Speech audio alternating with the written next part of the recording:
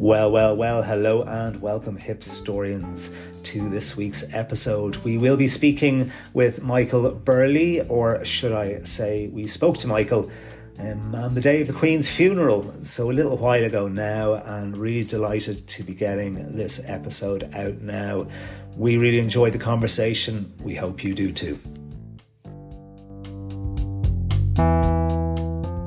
Michael, you're literally, just to kick it off, thank you for your time on the Hipstorians. You're literally on the doorstep of history as we speak. That's a mixed blessing, with crowds everywhere and helicopters all over the place. I thought, for what my pennyworth of thoughts are, and I'm not a royal historian, which may maybe be a plus point here. I thought that the thing has been going on so long, since she died, that the funeral service itself was totally unmoving. I just found it utterly unmoving. I watched it, was expecting, eventually I would feel sad or something, but I didn't, because I've just been exposed. You can't switch the television or the radio on at any time of day without the coverage of this. And it's just too much. I think they got it completely wrong because they drained all the emotion out of it. Right. Something that they're good at, I suppose, in some ways. They're very good at media. I'm not a monarchist, so maybe I'm the last person you should talk to about this, but I just found it very, very unmoving. Well, let's tell our listeners, Derek, who Michael Burley actually is then. Yeah, I suppose. Okay, so your literary background, Michael, you were a senior academic for about 18 years, at which point you decided you were going to be a full-time history writer. The book that I suppose that introduced myself to your work was Third Reich, thoroughly enjoyed that many years ago, and that was when I was kind of really seriously getting into history. Small Wars in Faraway Places, Moral Combat, Sacred Causes, and your most recent two books, Populism, Before and After the Pandemic, and The Day of the Assassins. There's definitely a bit of a religious theme that runs through a lot of your work, which I think is very valid and I agree with. And just to say that you have won the Samuel Johnson Prize for Nonfiction in 2001, and in 2017 you won the Nomino International Master of His Time Prize for your lifetime's work. And well deserved indeed. Does that make you feel old, Michael? Yes. What, lifetime's work? It feels like it's over, doesn't it? Well, I had a big spurt of activity during the pandemic, during the lockdown, because I finished two books, both the short one, which was some lectures I gave at the LSE where I work, and also the Assassins book. So, I finished both of those books. The second lockdown, I painted the whole of our house. That was decorated. Fair play. Well, because I'd got such chronic backache and trouble with my arm from RSI from the writing stint that I thought, I'm going to do something very physical. And I enjoyed it. I listened to a lot of very good music, while I was doing it. It took me about 3 months, but there you go. Oh, wow. And did you do a good job then? Well, it looks like it. I can see it in the background. My wife thinks so, yes. Which that's the most important thing. That's actually what I meant. I was much less sort of splattering it around than I would have done when I was 18 or 20. I've got very cautious. And of course, the big difference from when I was a kid is that you've got YouTube. So if you ever run into any difficulties with something you can't do, or do defeat you, you just look it up and you've got 10 films of Bob from Texas showing you how to do it. It's fantastic. No, it really is. Yeah, really everything. Is. Yeah. And I suppose just as a little one, it might be, somewhat we might be expecting, but just a little bit about your childhood. I'm always interested to find out what maybe led people into this thing of history, because a lot of people find it dead boring and complete waste of time, which is obviously the opposite to our views. But I'd be interested to know a little bit about your background. Well, first of all, just genetically, I come from a family where people have children very late in life. So my grandfather's dates are 1840 to 1914. Wow. And then my father was born in 1895 and then went on to fight in both the First and the Second World Wars. Oh. Obviously, I didn't meet my grandfather, in 1914. And my father died when I was quite young. But so just genetically, I had a sense of, long periods of time. I mean, believe it or not, my grandfather fought in the American Civil War as a 20-year-old. I regret to say, for the Confederacy. He did try the Union first, and then he covered every major 19th century war as a war correspondent. So, for example, he was at Omdurman. I bought a set of toy soldiers of Omdurman once, and there was a little party of war correspondents, one of whom was my grandfather, little lead. That's incredible. That's amazing. There's the answer. There's the answer right there. And then, the last war he covered was the Turkish-Italian war in Libya in 1911. And then he was, he died actually, ironically, in June 1914, before the big one, as it were. So that was the first thing. And then the second thing was where I grew up, because I grew up partly every summer on the south coast, in Sussex.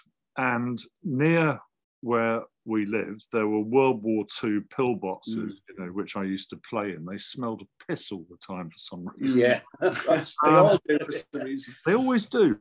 And then there were Martello Towers from the Napoleonic Wars, those sort of round stone gun towers, which they would have stopped a French invasion. But then there was Pevensey Castle. And the thing about that was that I sort of worked out very early that the actual keep, the main castle bit, was Norman. But then I thought, well, those walls don't look the same. And of course, the Normans had built this fortress inside a former Roman fort, and that was what the walls were. They were Roman. So even as a small boy, I sort of knew that the walls were 1,000 years older than the castle, and then the castle was 1,000 years before us. Yeah, I had a very strong sense of time. Yeah, and I think that's and also, from that, one then gets more sophisticated thoughts that these people were really not like you and I. They had not, they would have been completely different in their mindset. Everything about them would have been different from us. So I've always been very interested in that. That's the sort of long answer. That's the answer right there. You identified for a young age the layers of history upon. You're very lucky to grow up in a place. That's just accidental. Extraordinary stuff. But then, like, your history covers big, small, the small wars up to the big picture stuff.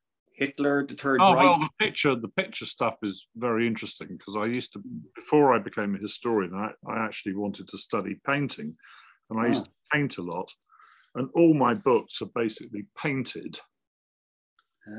They are quite literally, in the sense I used to design all my books on big bits of hardboard. I'd design the entire book.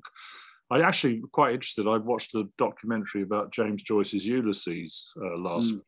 Very good documentary. I strongly recommend it. And he had these enormous sketchbooks where he filled it with the things that were going into the book, which he crossed out in red, I think, and then the things that he was going to put in at proof stage, which were in blue. He must have been a publisher's nightmare to work. And I was very interested in how he did these, and he jotted down all sorts of things and did little drawings. And I thought, that's how I used to start off with my books, with these pieces of hardboard. But the books are actually much more. They're purely technical exercises for me, to a far greater extent than I think people who read them will write about them think. I'm actually just trying to solve a series of technical compositional problems. How do I, put a huge subject, which some of my books are really global, like Small Wars, how do I reduce that to a book of 400 or 500 pages? How is it done? And so I'm thinking much more in those sort of terms than about the actual content. Okay, that's interesting. That is. I'm not vastly interested in, I don't know, Eisenhower or Ho Chi Minh or whoever it is. It's actually how I'm designing this picture. That's all it was. Wow, that's very insightful and very interesting. Yeah. Well, So what is your specific interest then? Like when it comes to history, if it's not the big names, the conflicts, are you hooking other messages onto it? For example, the morality is an interesting. Yeah, well, that interests me, because as I said earlier, that I'm very interested in the fact that earlier civilizations or peoples were really not like us. They looked at the world in an extreme, very different way, which would include their moral systems or attitudes to life and death or whatever. I mean, if we were Vikings, the worst nightmare I could think of would be somebody hitting me with an axe or ramming a sword into me. But if I was a Viking, I would regard this as great, because I'd be going to Valhalla quite shortly afterwards, where I could have battles into eternity. So that's the simplistic way of putting it, but I'm just very interested in the sort of different moral codes, if you like, of people. And I actually wrote a whole history of the Second World War.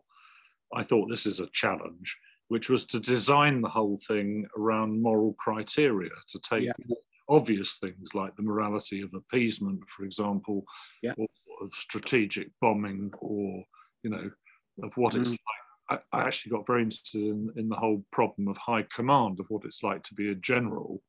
This was at a time when every book was about the sort of worm's eye view, the ordinary soldier's experience. And I got very interested in, well, what's it like to actually be in charge of the lives and deaths of hundreds of thousands, if not millions of people? The short answer is that if you're like Eisenhower, you smoke 90 Camel Lights and Camel cigarettes a day, which I was just stunned by. The amount of stress you must be under to do that. Absolutely. And there's a very, very vivid depiction of Ike in his trailer just before, in the 48 hours before D-Day, when a storm front rolled in, and they had just this narrow window, and he sat there, as you said, chain smoking one after another. And it was on his words, famously, "Let's go." That's not sealed the fate for hundreds of thousands straight away. Yeah, no, I mean, and actually, if you look into, I'm doing some work at the moment which involves looking at First World War German generals, and quite strikingly, the number of them who had mental crack-ups. I mean, not least Moltke the Younger, the chief of general staff, just literally cracked up within 3 or 4 months of the war starting.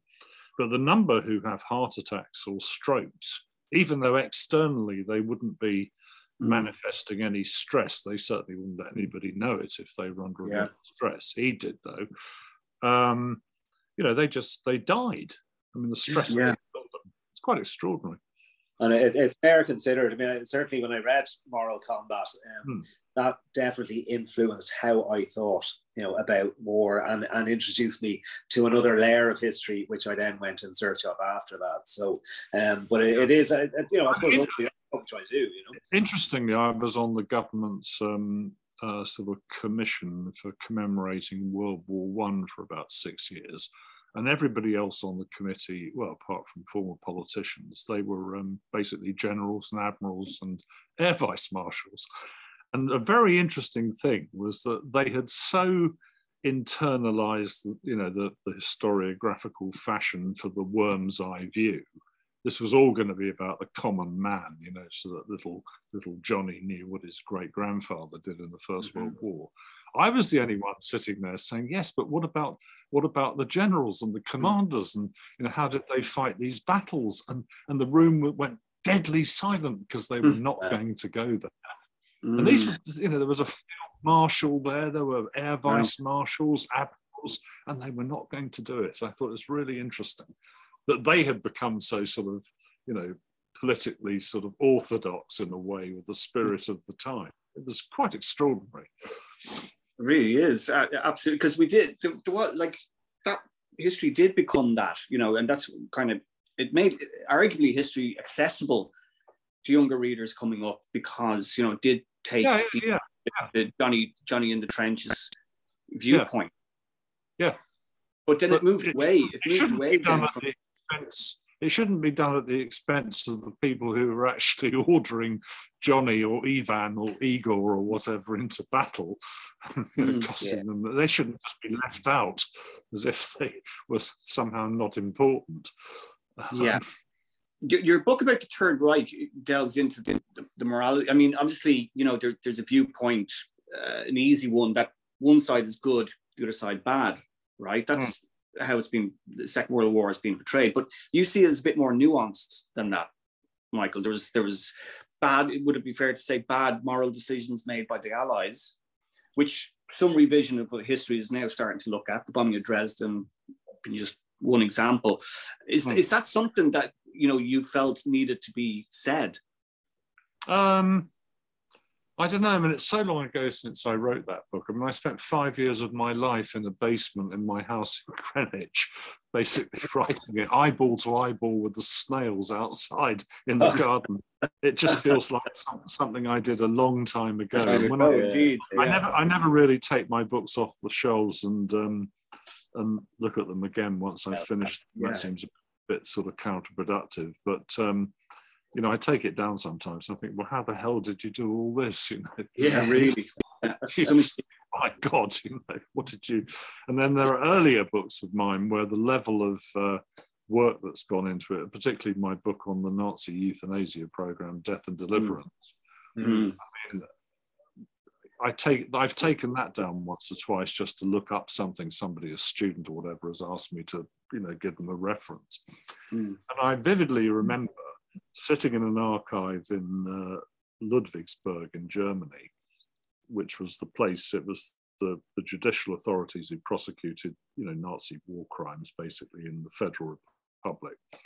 And I remember working through the papers of a psychiatrist who was one of the co-organizers of this program. And it was a series of court prosecution documents against him. And he had got away with it until he'd gone underground under an assumed name or something, and he was working as a sort of sports doctor in Flensburg in northern Germany. And one night he and his wife went to a party, and there were lots of sort of professorial snobs at the party. And his wife got more and more angry about they were just rather dismissive towards this lowly sports doctor. And she burst out, she said, "Don't you know who you're talking to? This is the famous psychiatrist, professor of psychiatry, Professor Werner Haider." And at that point, he was arrested. She sort of So anyway, just let me finish this. So anyway, the various documents to do with his prosecution for doing this run into 450 volumes, and I can honestly say I read them all. And many of them are recapitulations of trials of other people going back into the sort of late 40s, essentially, in Germany, other culprits. But anyway, it never got to trial because on the first day when he was being taken from his prison cell into the court, it was via a sort of fifth floor gangway, and he jumped off it. Oh, wow. Killed himself and never got to trial.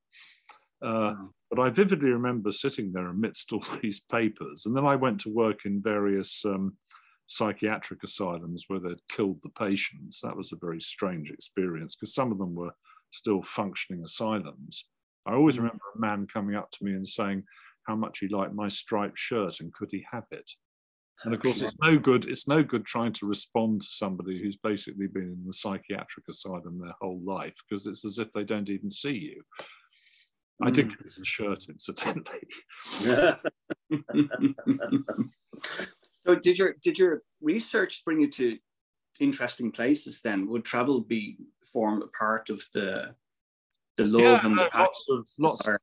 Lots of things. In fact, the book I'm sort of trying to put together, or I'm not putting it, well, to sort of plan it at the moment, which is about the peace of Brest-Litovsk and the aftermath of that in Eastern Europe. Unfortunately, I couldn't possibly go to Belarus or Russia under present circumstances. I might never come back. This is not going to happen. So it's quite a strange experience writing about this old brick fortress, which is of no strategic interest to anybody, but it's in Belarus, and I suspect I shouldn't go there. Well, I won't be going there. You can't. Yeah. But is that usually what you do then? Do you feel like you have to go to these places? Yeah, and in many cases, it's quite helpful just to actually go and see. It's not essential. For example, in Small Wars, Faraway Places, I write pretty convincingly about the Philippines, but I've never been to the Philippines. And the reason I write about it well, I think, is because it just caught my imagination. I really didn't know anything about what was going on there in the 1950s or 60s. And so I just wrote very effectively about the Philippines.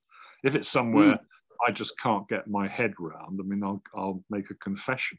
There's one country I just cannot understand. Well, two actually. One's Nigeria and the other one is Indonesia. And no matter how I try and how many books I read, I just don't understand them. Right, interesting. You refer, talking about those books, you refer to modern terrorism's roots in the mid-19th century, the emergence of the Irish Fenians, for example. Yeah. So would that have brought you to Ireland at some stage? I have been. I've been to both North and South Ireland. I've quite enjoyed it, but I've never really done any sort of. I went to Northern Ireland to do some journalism actually on various things, but I haven't really done much work on Ireland. Ireland comes up in my work a lot though as a type of. It's much more influential on things which I come across in the course of doing European history than actually I ever thought it would be. Ditto the Boers in South Africa, the Afrikaners. Because you forget that actually in both cases, I mean, both Irish nationalism and the Boers, the Germans, the Kaiser backed them all because, of course, they were, fighting the British. So, of course, my enemy's enemy is my friend. And I got very interested in the influence they had on people like Pilsudski in Poland, the first leader of independent Poland after the First World War. These people were quite influenced by the Irish rebellion against the British because their own rebellion was against the Russians. So all that those sort of interconnections are very interesting. And actually, to come back to the Irish themselves, I mean, I don't know whether they teach this in Ireland, but I was quite surprised by the extent to which people like Michael Collins were very influenced by Finnish revolutionaries against the Russians, because they waged a type of campaign of assassination in the late 19th century against Russian governors. And he knew all about Finnish revolutionaries. So these things are much more interconnected. Absolutely. Sure. In a way, we see it and teach it through a very narrow lens without realizing that these people were part of international movements. They read the newspapers, they learned about these things. And we just don't really go there at all. It's probably just laziness or lack of imagination. Yeah, well, that's it. There's two connected points right there. If I understand the concept of guerrilla warfare, I think, am I correct in saying that was the Boer initiated that kind of warfare? Yeah, and then you could go way back beyond that, and you could say the Apaches and the Comanches did. Right, fair point. America, that's a fair point. Yeah, that's what they did. Rather than stand and fight, they would hit and run. But then, that was a tactic that was deliberately employed in Ireland against the British occupation. If you were fighting a much bigger, better armed, better financed force, then clearly you would do that. Why wouldn't you? You'd die if you had an open conflict with them. I think that's everybody would do that. You'd fight them. There were irregular fighters. I mean, if you think of the Peninsular War in the Napoleonic Wars, I mean, the Spanish didn't have much. Had they come out and actually fought Napoleon's army, they would have been absolutely destroyed. So the best way to do it was guerrilla attacks. That's fairly logical. Yeah, that's right.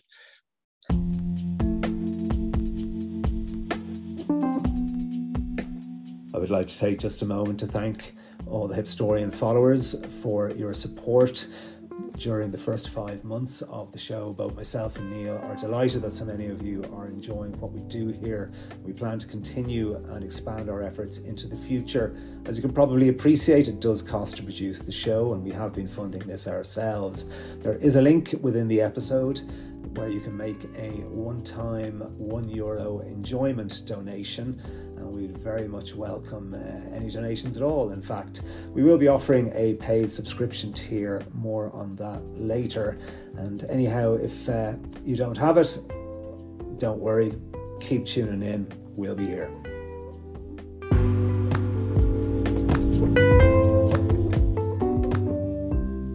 Thinking of renovating or extending your home this year?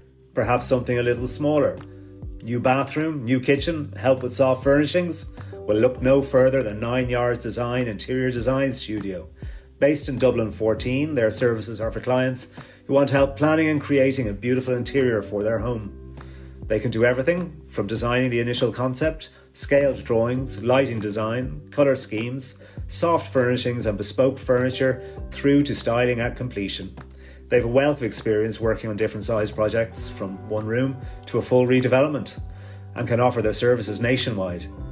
So if you're looking for a touch of class, or that's something a little bit different that sets you apart from the rest, check out their work at 9yardsdesign.ie. And then on your latest book on populism, so I'm interested in your views certainly on, you know, at which point do you think this is going to, I suppose, blow itself out? Because we seem to be, it's a trend, obviously, that's been building over the last number of years. And it seems to me it's on some bit of a tipping point now as to where it may go. What do you think? Well, I think the big danger is you could see this already during the state mandated lockdowns, that there were, you know, that gave it a bit of a sort of boost of life, or blew on the embers, as it were, you know, people rejecting lockdowns, etc., or vaccination. That's one thing. And then you can see it now with the energy crisis, and also, you know, anti-sanctions on Russia, etc., etc. It's having another sort of boost. And the most disturbing thing is the way in which mainstream conservatives are colluding with these people and entering into coalition governments with them, which we've just seen in the elections in Sweden. Yeah. Where the conservatives, moderates, have gone into government, or will do, with the Sweden Democrats. And unfortunately, next weekend, the Italians are going to follow exactly the same path, you know, with the Forza Italia and the Salvini's Lega going into government under Giorgia Meloni, who's basically a fascist. In Britain, we don't quite have this phenomenon, because basically the populists have become part of the Conservative Party. So it's become a populist party, or a very substantial, powerful wing of it. So, you know, there aren't really sort of fascist alternatives to this. Although, you know, Farage would like to see himself as such, but they're already inside the tent, as it were. So it's not going to be quite. In Ireland, it is. We've got a populist party here that's most likely going to take power, and they would have fought a very socialist agenda, obviously, for much of their existence. It's a Sinn Féin. Sinn Féin, yeah. And interesting. I've never quite understood why in Ireland you've got two Conservative parties, basically. yeah. And we had I really puzzled at one point. I really put a lot of effort into trying to explain to myself the differences between Fianna Fáil and Fianna Gael, and it did seem like having two Conservative parties, but with a different sort of historical pedigree. That's all. That's and all. A weak Labour Party. It's never really non-existent Labour Party now. They were decimated in when the time of the financial crash. Is that but the industry was in the north in the past historically? The industrial proletariat would have been in the north. Yeah. Absolutely. Yeah, and it's kind of changing now. And interesting, we were speaking to a guest who, you know, would have been a member of the IRA and would still be staunchly socialist, and he had very strong views on the fact that Sinn Féin have, you know, literally become totally populist. They're nothing to do with the party that represented Republicans in the past. And it was interesting just when you were talking, because I mean, I had, you know, obviously having read your works and knowing we were going to speak to yourself, you know, I had been thinking through the whole conversation about, you know, his morality, you know, how he felt, you know, things that he did were justified. And when you put yourself in those positions, you know, you can always, there's always an argument. I mean, we're talking about humanity anyway, and I think we talked about earlier about the narrow view that's taught in schools. You know, I don't think it's helpful. I think it's much more helpful to teach a broader view, get people thinking about the consequences of actions, because narrow views don't do that. A broader view might help people make better decisions. So would you say that Sinn Féin have become less nationalist and more socialist? I know nationalists very, very much so. Much less socialist though. They are now just, they are running the gauntlet to get into power, and that is it. They have a PR company writing scripting every single word that they say in front of the cameras. They are both camera shy, and essentially all they want is to get into power and drive the United Ireland agenda, and which Ireland. Okay, I'll express my own views here. I don't think Ireland is ready for that. There's the unionists in Northern Ireland certainly are not ready to accept United Ireland. You don't want them in your parliament. That'd be a catastrophe for you. Yeah. I mean, half of them are raving mad who believe that they were dinosaurs or something. I mean, what do you want them in the parliament? And then imagine the more serious thing is the the cost of the welfare state and health in Northern Ireland, which is picking up. Your taxes would have to go through the roof to pay for that. Yeah, correct. Yeah. What would you want that for? Yeah, no, indeed. And then there are, as well as the counter to that is what does England want to be carrying that around for? It's a burden, it's a noose around the neck. Well, it's a burden for everybody, isn't it? It's a burden for you. It's a burden for us. So they don't seem to get that message there very, very clearly, our patriotic loyalist friends. They're actually regarded as a sort of inconvenience for everybody. But anyway, maybe I shouldn't say that. I don't know. That's fine. You can say we can like in this podcast. You can indeed. That's exactly what we're all about, Michael, Considering your dad's service, I'm sorry, what age were you when he passed away? About 8, 9, something like that. Okay, but you would have been aware of his military background and yeah. But I mean, did he ever speak to you? No. He was conscripted into the Seaforth Highlanders in the First World War. Actually, his 3 older brothers, who are actually my uncles, they all got killed in the First World War in different engagements. They're actually all there's a plaque in a church in Clapham on the wall which commemorates them, because it's quite unusual for 3 brothers to get killed from one family. So anyway, he did that. And then the Second World War, he was far too old to fight by then. He'd be middle-aged. So, he just ran a air sea rescue base in Felixstowe or something. Probably. Right. Okay.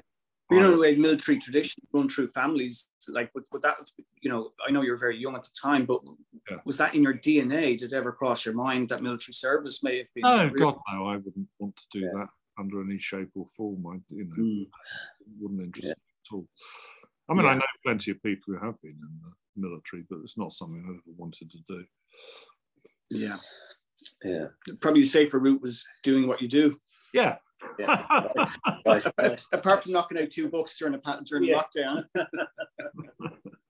Well, that was very enjoyable. I mean, the assassination book, this will sound slightly paradoxical, but it was by far the most fun book I've ever written in my life. I couldn't. I jumped out of bed every morning to get to it, to kill another person. It had all the attractions of being like a detective doing cold cases.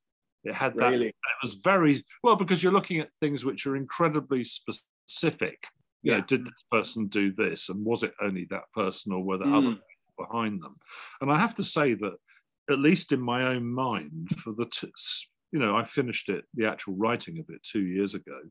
I actually am still rewriting it in my head and thinking, how would I put Shinzo Abe in, for example, which was obviously far too late to go in the book.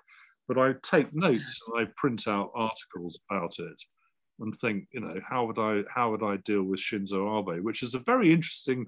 I don't know whether you know anything about this, but tell us about it. Tell us a bit about that. He'd been in the Japanese Navy, the assassin, and just a sort of ordinary sailor. And his mother, though, was set to leave him, quite a big amount of money, £600,000-700,000, when she died. But the trouble is, she joined the Moonies, the Church of the Reverend Moon, which is South Korean. And they, of course, rather like the Scientologists, they basically stole every penny she had, through donations to the church. But then it turned out that most people in the Japanese Liberal Democratic Party, which is their conservative party, including Shinzo Abe, were involved in the Moonies too. And this guy decided, in his fury that his inheritance had been stolen by the Moonies, to make a homemade shotgun and to shoot Shinzo Abe, the former prime minister. So he did. Wow. And he did. He did. He killed him about 2 months ago. But what's interesting... Yeah, but what's interesting is that since the death, there's been lots of sort of reports and investigations into the extent of Moonie penetration of the Japanese Conservative Party, and there's Moonies all over it. It's like they've infiltrated the Japanese Conservative Party, the Moonies, this crazy church. Wow. And they're, very high proportion of their MPs and their ministers were Moonies.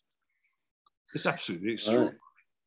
That really is. But really I think if you think that it's a foreign church to the Japanese, it's a South Korean church. Yeah. It's not Japanese. They're Shintoists, the Japanese, in religious terms, state Shintoists, including Abe. But this lot seemed to have really, this strange South Korean sect had really got a lock on the Japanese Conservative Party. I think religious sects of all creeds have this impact and way of squirring their way into power, into political power. I mean, you could say much of the American Republicans and Democrats have been infiltrated by various different crazy churches. They're all. I mean, that would be my main fear for the future, and it's quite disgraceful actually that, for political reasons that I suspect neither your government nor certainly not my government ever talk about it. But I would say the real threat to democracy, I mean, I'm not bothered about Putin or about the Chinese, nobody is ever going to vote for a system like that in our societies. That's a non-starter. The real threat is what's happening in the United States, where one of the parties, the main political parties, has basically become anti-democratic. And will rig the next election, or damn well try to, either by excluding people from voting, rigging the voting system, or more worryingly, they will actually contest the results. They'll just say it's all fake, that win. And this is a really disturbing tendency in what, after all, is the biggest democracy of the lot. I mean, this nonsense about India being the world's biggest democracy. I mean, it's not. It's a ghastly place with a corrupt, backward, you name it. I think it. But America in the States, really worrying. But in the States, Michael, it's not being driven by one man. One character out of history. Trump obviously is. No, it's not. No. This has been going on. This has been going on for some time. I think it started with the whole birther thing with Obama, where they started saying, "Oh well, he wasn't really born in Hawaii, where he was born. He was born in Kenya, and therefore isn't an American." Yeah. I think the whole growth of actual. I mean, look, if you think back to, we mentioned Eisenhower, if you think back to Eisenhower, where the John Birch Society, another lot of fruitcakes, said that he was a communist, that Eisenhower was a communist, which was the worst thing you could say in the 50s about anybody.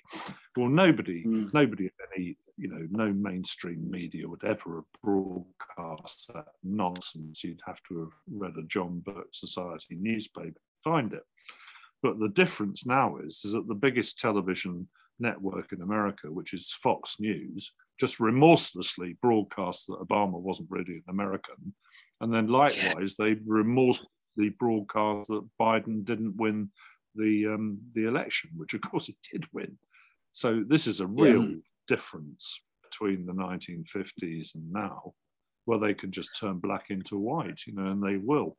And then there are lots of a disturbing number of Republican candidates for the next election think that Biden is an illegitimate president, that he didn't win.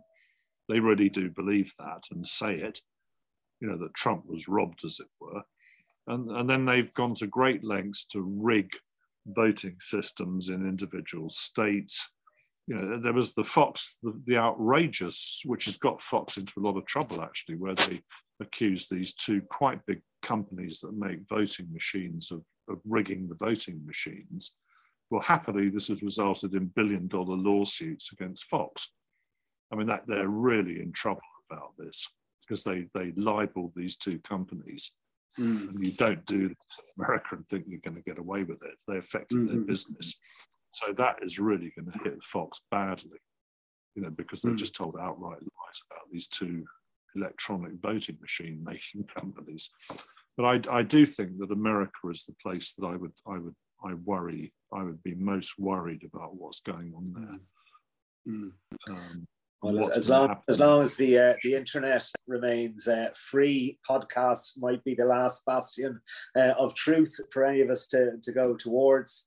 Well, I hope so. I think they play a very important role, and people actually, they listen to them and watch them or whatever you do in increasing numbers. I think that's a very good thing.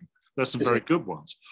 Yeah, absolutely. It has got better, but then again, you have to disseminate the truth from the lies when you're listening to whatever podcast you may listen to. But it's been really amazing. You've ever a question?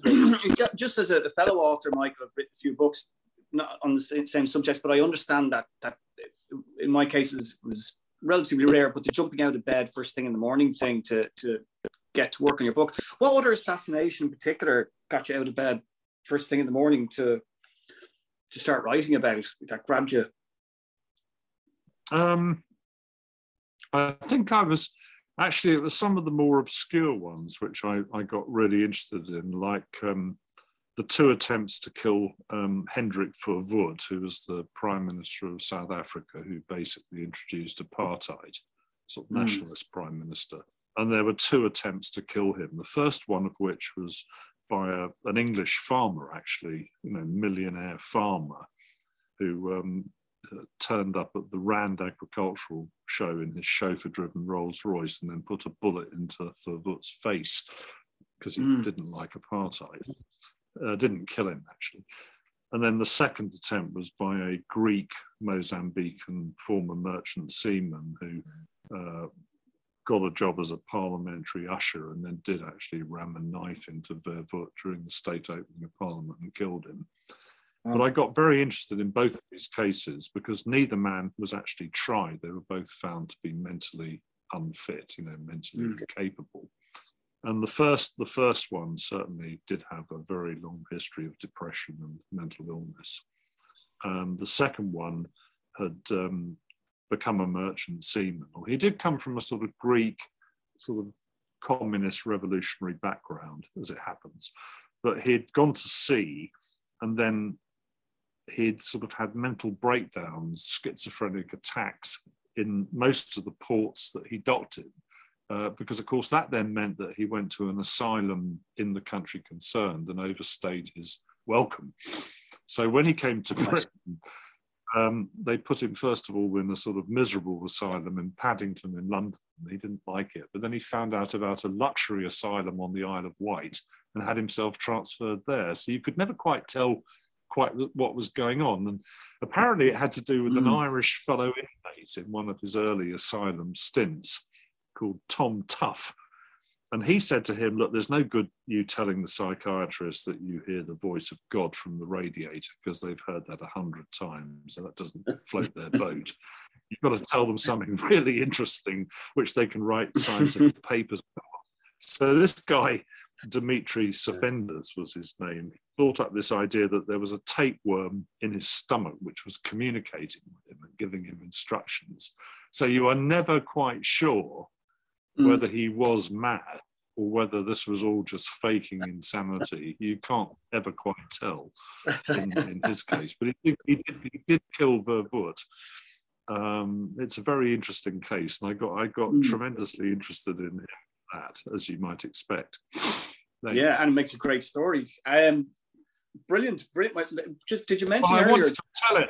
I wrote the book as a series of stories, both about somebody who just got up in the morning, had breakfast with the kids and then went out to sort of make a speech or open a building or, whatever. William McKinley went to the American Trade Fair in Buffalo in upstate New York. As far as he knew, he was just going to a trade fair for the day with his wife. And then some Polish anarchist stabbed him to death, or shot him rather, in the course of the day. So I got just very interested in those people, the victims of assassination, how their day unfolded, and then, of course, the people who killed them and how their day unfolded and why they did it. Yeah. So it's an interesting, it's just really focusing on what happened on that particular day, which, of course, was life-changing for both people. For both people, yeah. And it was like an ancient, I mean, the word is... Yeah, well, it's a very ambitious book because I thought, where am I going to start this? And I thought, well, Julius Caesar is the obvious sort of almost classical assassination. And luckily, actually, that I got very, very interested in that. And luckily, to go back to that World War I committee I was on, we had to go to some very sort of impressive ceremony in Westminster Abbey, actually. And, you know, the Queen and the then Prince Charles were at it, and David Cameron was the Prime Minister, blah-de-blah. But our committee was sitting in the choir up at the front. And because it was alphabetical, I found myself next to Mary Beard. And we had to get there very early. We had to get there very early because it was a big deal. So for 2 hours, she explained to me the assassination of Caesar and what I shouldn't bother reading, which was a godsend. Told me lots of books I shouldn't waste my time on. So that was an absolute godsend to have her there telling me that for a couple of hours. But even so, I mean, there are 5 pages or 6 pages about the assassination of Caesar, and I swear to God it involved about 6 months reading before I felt competent, even half competent, to write about Roman history. I mean, you really have to put the man hours in if you want to do what I do for a living. And ditto, I did some stuff on the gunpowder plot and Guy Fawkes and James I. That was another 6 months. It got easier as the book came towards the present. You'd more to tap into. Well, when I got on to more familiar ground, you know, some of it I do know pretty well. So Kennedy was a hell of a lot of work because there's very much nonsense written about it. Yeah, absolutely. Like, I think my heart sank when I realised that Norman Mailer had written an 800-page biography of Lee Harvey Oswald, which I've read. I bet you haven't read that. No, we haven't. But as a journalist, like, the challenge there is to bring something new to the table, to move on the story, as we say in the trade. So, you know, presumably that was your challenge there. That was the challenge, and the way I did that was I did it 2 ways. One was to look at an assassination where there was undoubtedly a very, very deep state come ideological conspiracy to kill somebody, which was the 33 attempts to murder Charles de Gaulle. Okay, there were 33 attempts to kill de Gaulle. And that is where you're looking at a real conspiracy, a large conspiracy by a large number of people, many of whom, when they got caught by the French police or intelligence services, made no bones about what they were doing. They said, yes, we wanted to kill him, and they went to prison or whatever. In the case of Kennedy, if you read some of these books, you think, wow, there must have been this vast, you know, if you have the sort of Oliver Stone view of Kennedy's killing, you think, yeah, there must have been some vast conspiracy, but how come nobody on their deathbed or when they were drunk in a bar has said, well, actually, I was part of the conspiracy to kill Kennedy? That's the first thing I did, was the de Gaulle comparison. And then secondly, I got very interested in the fact that about 6 months before he shot Kennedy, Lee Harvey Oswald had tried to shoot General Edwin Walker, who was the head of the John Birch Society, sitting at his house one night doing his tax returns in a very brightly illuminated room. And Oswald used the same rifle, the Mannlicher Carcano rifle, to take a shot at Walker. But because the lights were on, he didn't see there was like a wooden strut across the window, and the bullet got deflected by the strut and just grazed through his hair, I think, actually. It would have blown his head off otherwise. And, you know, I thought, well, yes, there he is. And why aren't we ever talking about the fact that he tried to murder this man who he thought was a sort of leading American fascist 6 months before he took a shot at Kennedy? That was the thing that made me think. And then he clearly was obsessed with Kennedy, who was everything he wasn't. You know, Kennedy was a part of a huge type of successful clan of people. You know, it was a very clan Irish type of bunch of people, the Kennedys. And, you know, he was supposed to be the most sexy man in the world, and on the front cover of Time magazine with this beautiful wife, And you could see that Oswald would think, right, you know, who the hell am I? I'm just a nobody. and I'll get my 15 minutes of fame by shooting him. And he was very ideologically confused as well, very, very peculiar views, if you look at them. And should we issue a spoiler alert to readers of your book? Did he act alone? Yes, I think he did act alone. I mean, he even took a bus. He took a bus. He couldn't drive, by the way, which is why he couldn't get a job in Texas. He was unable to drive. I have some fellow feeling because I can't drive either, but he's the only assassin I know took the bus. Yeah, the only assassin took the bus. Brilliant, Michael. Before wrap it up, did you mention earlier you're working on something at the moment? I am. I'm at the stage of sort of, thank God, I've spent about 2 months putting together a very, it's about a 45-page proposal about the run-up to and the aftermath of the Peace of Brest-Litovsk in March 1918, and it's really about how an independent Poland, Ukraine, and the Baltic states were actually created by the Central Powers, by the Germans and the Austrians and the Turks, rather than by the good guys, as it were. That all these states were brought into being by them in order to keep Russia out of the way in perpetuity at a time when Russia was very weak. So that's the book I'm going to write. That's the book. Well, we hope the helicopters will let you get back to it and focus on it. Oh, they've gone now, thank God. They've gone. They've gone now, so it's over. There's a great joke. There's a great description of a hangover. I think it was P.G. Wodehouse. Somebody said to him, "How are you feeling after that long session last night?" And he said, "Oh, it's fine. I can hear the butterflies thundering around in the garden." And that's how I feel after the damn helicopters all over the sky. We've all been there. Yeah. Michael, wow, what an absolutely pleasure and honor to have you on. As I said, one of the heavyweights. I hope you take that the way it's intended. I'm heavy. Great honor, and we look forward to putting this out. And fantastic, and hopefully we'll see you again sometime, perhaps.